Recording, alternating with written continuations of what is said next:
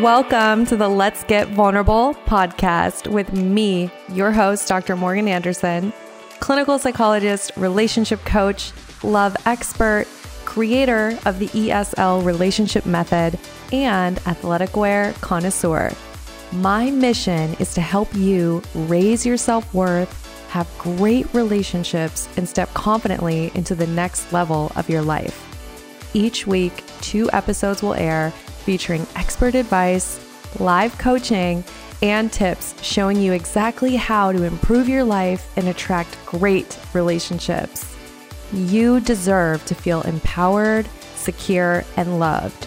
So buckle up and let's get vulnerable.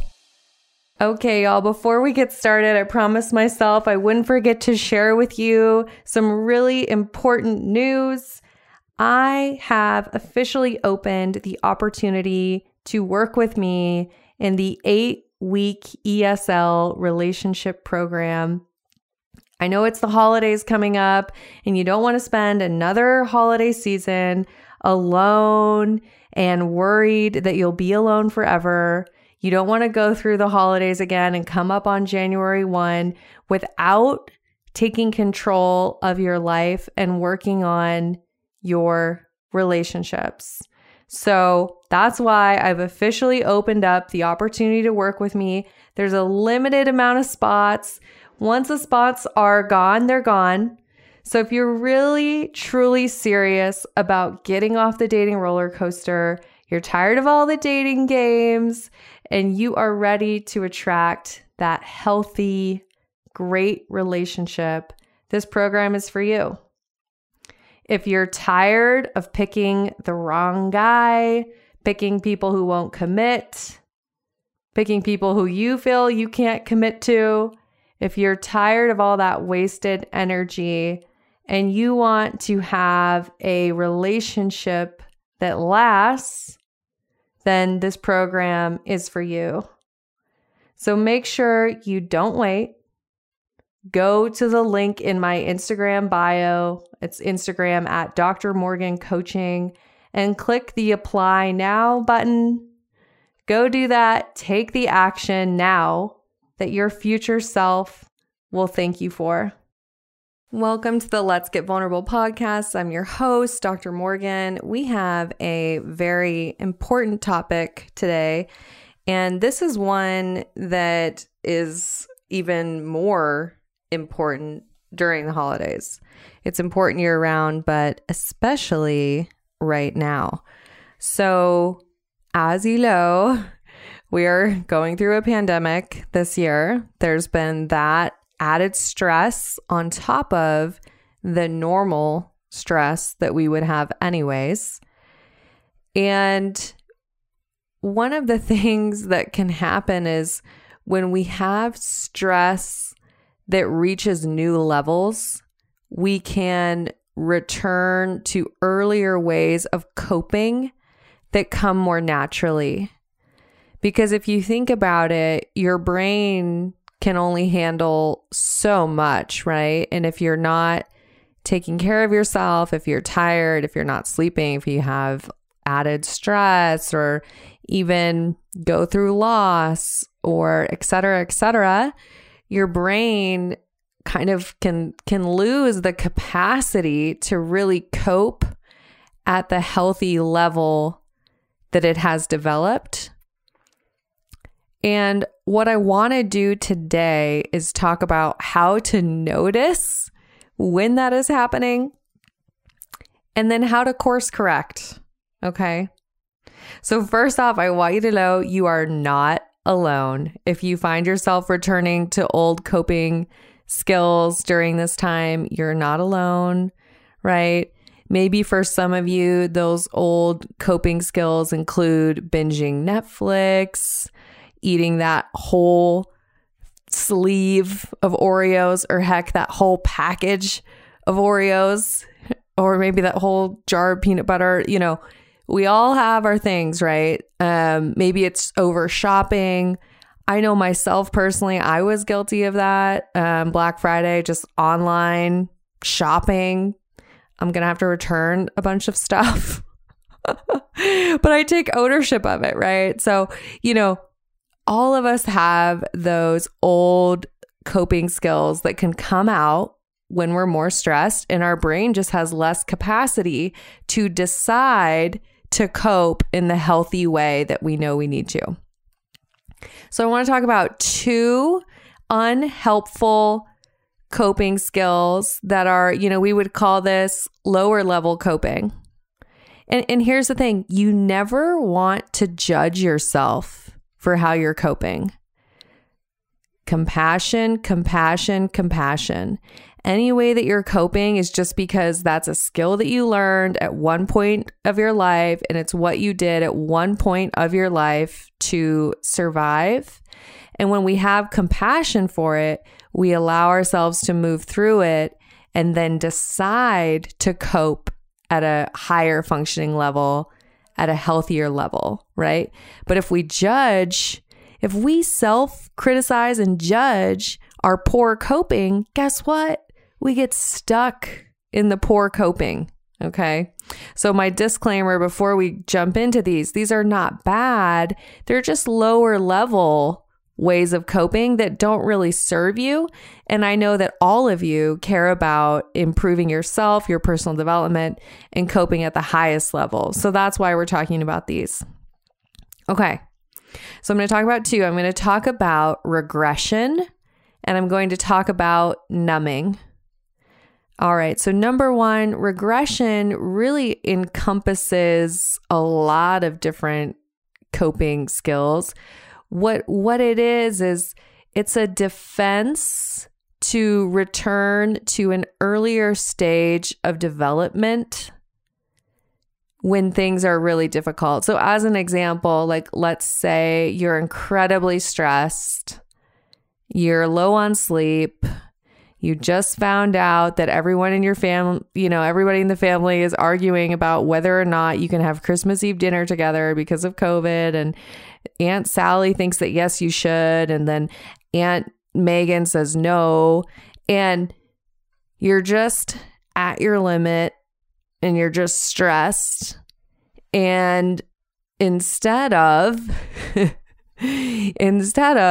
expressing yourself using I statements and breathing and using self-compassion, instead of that, you call a family conference call and you scream and yell and get incredibly agitated. And maybe you're even waving your arms in the air.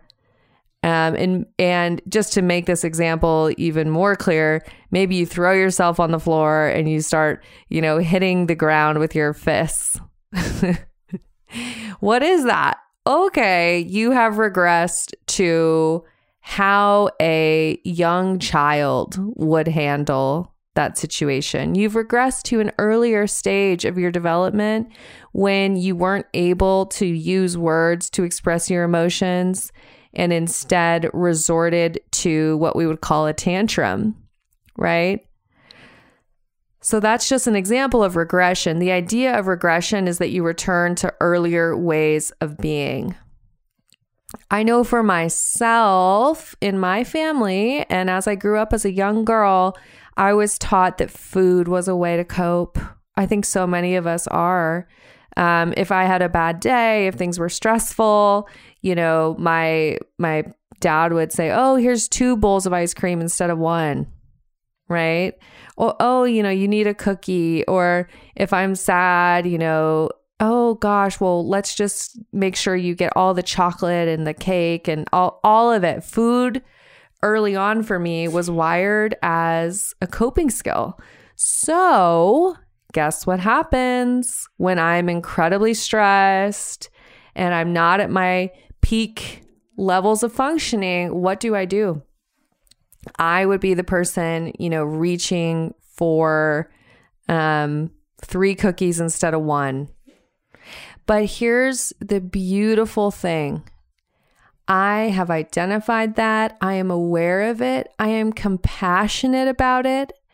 And I have learned how to course correct in a way that I spend way, way, way less time in that unhelpful coping skill. And the other thing is I'm so self-compassionate and I can acknowledge that, hey, there's times when it's just going to happen. And instead of beating myself up about it and saying, oh, I guess you're still stuck in that way of being, I can say, yeah, that happened. And I'm deciding to return to my healthier ways of coping right now. So that's an example of regression. Anytime you're returning to earlier coping skills that you needed at one point in your life, but you know are no longer serving you. Okay. And the same can happen in dating and relationships. We can regress in our relationships. Maybe early on in your relationships, you had a highly, highly anxious attachment style. You have maybe gone through the program. Shout out all the women, amazing women who have, and you've gone through the program and you've worked towards secure attachment and you spend a lot of time in secure attachment. But then you go 3 nights with no sleep. You have a stressful interaction with your sister, you have stress at your work with deadlines, and you find yourself in anxious attachment with your partner. Does that mean you've made zero progress? Does that mean that you're just doomed? No, it means you're human and you have a moment of regression, which is actually a beautiful opportunity to return to your new, healthier way of coping in secure attachment. Anytime you quote unquote regress, I want you to see it as an opportunity to remind yourself how you don't want to cope and to gently return to your healthier new ways of being. Okay. So that's regression going on there, but I hope you have an understanding of it. Let's move on to numbing. Ooh, whenever I say numbing as a coping skill, people immediately think of substances, which, yes, absolutely. There can be a lot of numbing that happens with alcohol, and in our culture, that is normalized. People normalize it. Drink and be happy, right? No matter what you're feeling, use alcohol as a way to be happy. Ooh, it gives me goosebumps when I think about it. It is so normalized in our culture to numb with alcohol. Do I think that alcohol is bad? No. Do I think that when you use it as a way to change your state and you rely on it to do that, yeah, that's concerning, right? Many of you can have alcohol in your life and it's not alcoholism. You're not dependent on it to get through your day. It's not even dependence. Like, yeah, you're not at the point where it's like, oh, I have to have a drink. But many of you might have to at the end of the day in order to relax or in order to feel happy. And I would challenge you that anytime you're depending on an outside source to change your state, it has the potential to become an issue, right? It has the potential to block you from your own growth because you're giving that thing power over your state when, guess what? You deserve the power. You deserve the power over how you feel. Absolutely. Whew, I got a little fired up there. But that's how I feel about it. That's the honest truth. So, and numbing, as I said, most people think of substances. Absolutely. That's part of it. Also, though, what's overlooked when it comes to numbing is the culture of being busy. If you're always busy, you're always doing something, you're always on your phone, you're always online, you're always with people, you're constantly go from the time your feet hit the floor till you go to bed, you are potentially numbing through busyness and productivity. And it's not your fault. Our society has taught us that our worth is connected to the amount of things we can get done in a day. And that is such a horrible, horrible way to live, y'all. It is. How do I know? I've been there. I am classic overachiever. I think a lot of us who end up getting doctorate degrees can probably relate to that. I was like let me do everything and let me get a doctorate degree and also have 2 jobs, and a social life and a dog and a family life and travel and date, if I look back on my graduate school years, it was just, how can I achieve so I don't have to actually tune into myself and ask how I feel? Yeah, I was guilty of it. So I say this with compassion. You cannot use productivity as a way to block your emotions, as a way to cover up what you really feel inside, right? So it may look good to society. It feels good because you're good at it, but be careful, right? You don't want to turn productivity into a way that you use to not actually grow as a human. You're getting all these things done externally. It looks so great externally, but internally you're blocked because you don't actually know how you feel. You don't actually know what you want. You don't actually know what you need. You're just busy showing up and achieving and getting the job done, right? So that's another way. If you notice that during the holidays, you're just constantly, I have to send Christmas cards. I have to wrap those gifts. And oh my gosh, I don't know about, Aunt Gertrude. I know that she wanted this, but maybe she wanted that. And oh gosh, I really, really, really should bake those cookies and send them to my friend in Arizona and da da da da da da da. If you are constantly in that state, stop.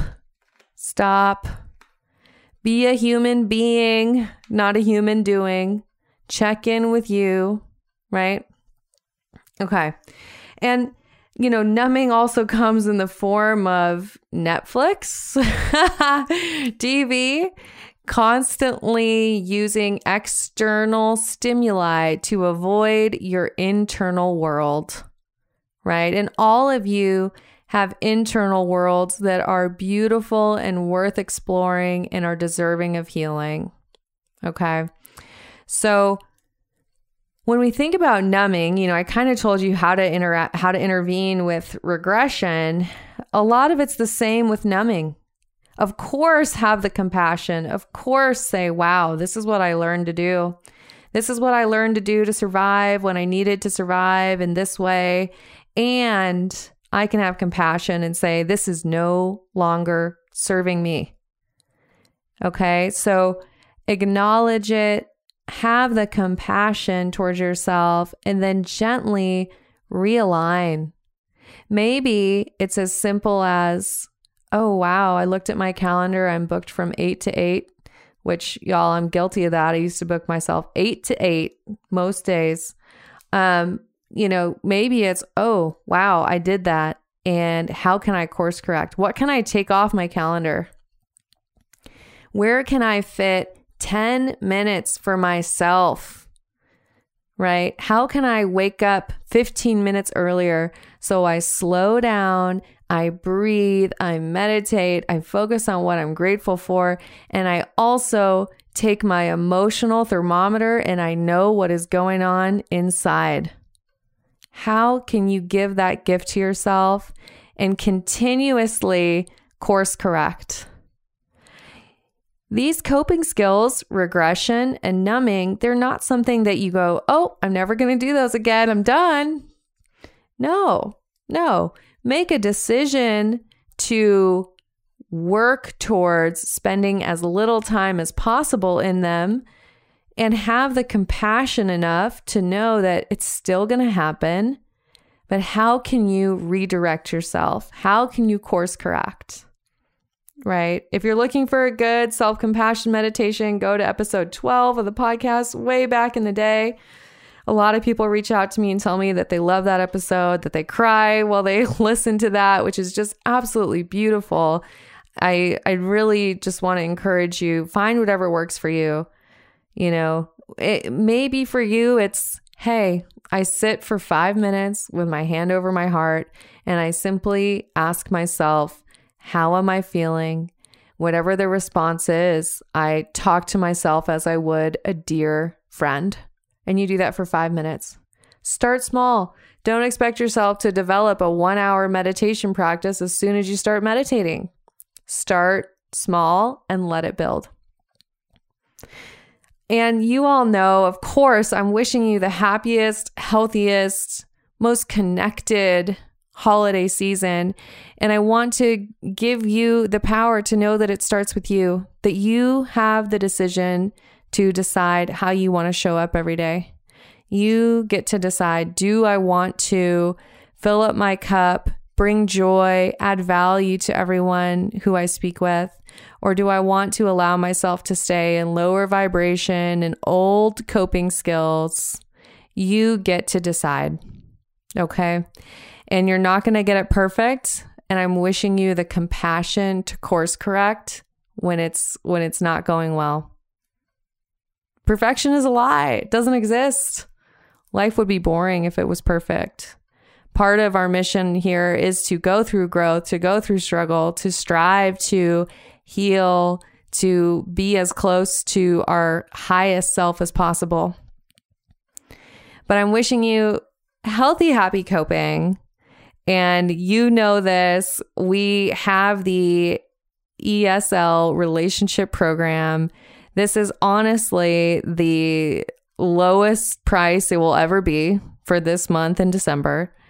And come January, it's returning to its normal price. The real truth, guys, is when COVID hit, I had a lot of compassion in my heart and I dropped the price because I knew that people were going through things and I wanted to make it as accessible as possible.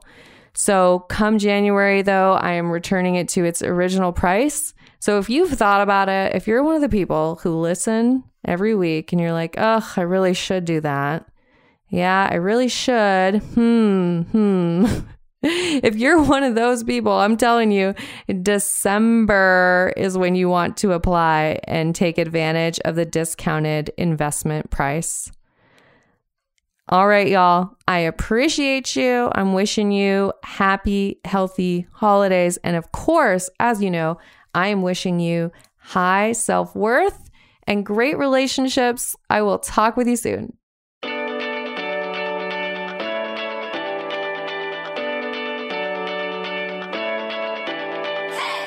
You guys, thanks for tuning in. I really appreciate each and every one of you.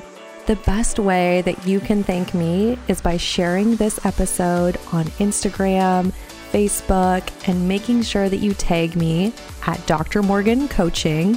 And it would really mean the world to me if you took just 2 minutes to leave me a 5-star review on iTunes. This podcast is not free to produce. And the more that you help this little show grow, the more people will have access to this valuable information. So until next time, I'm wishing you high self-worth and great relationships. Thank you for being part of this community.